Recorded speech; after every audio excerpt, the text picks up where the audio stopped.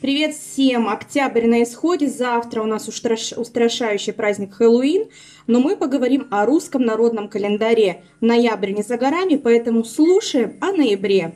Ноябрь – 11-й месяц календарного года, завершающий осенний природный цикл.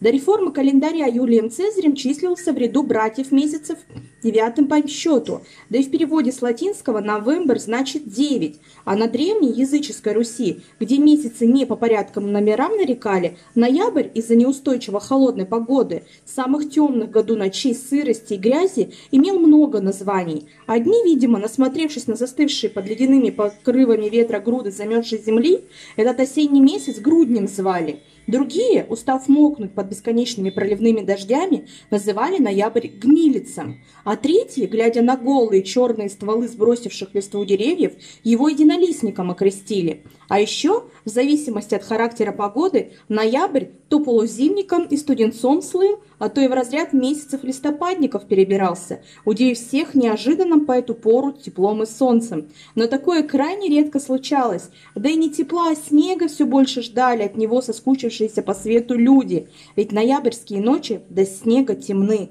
а он, как правило, к концу месяца прочно на землю ложился, оставаясь на ней до самой весны. А как же иначе? Ноябрь – сентябрев внук, октябрев сын, зиме родной брат.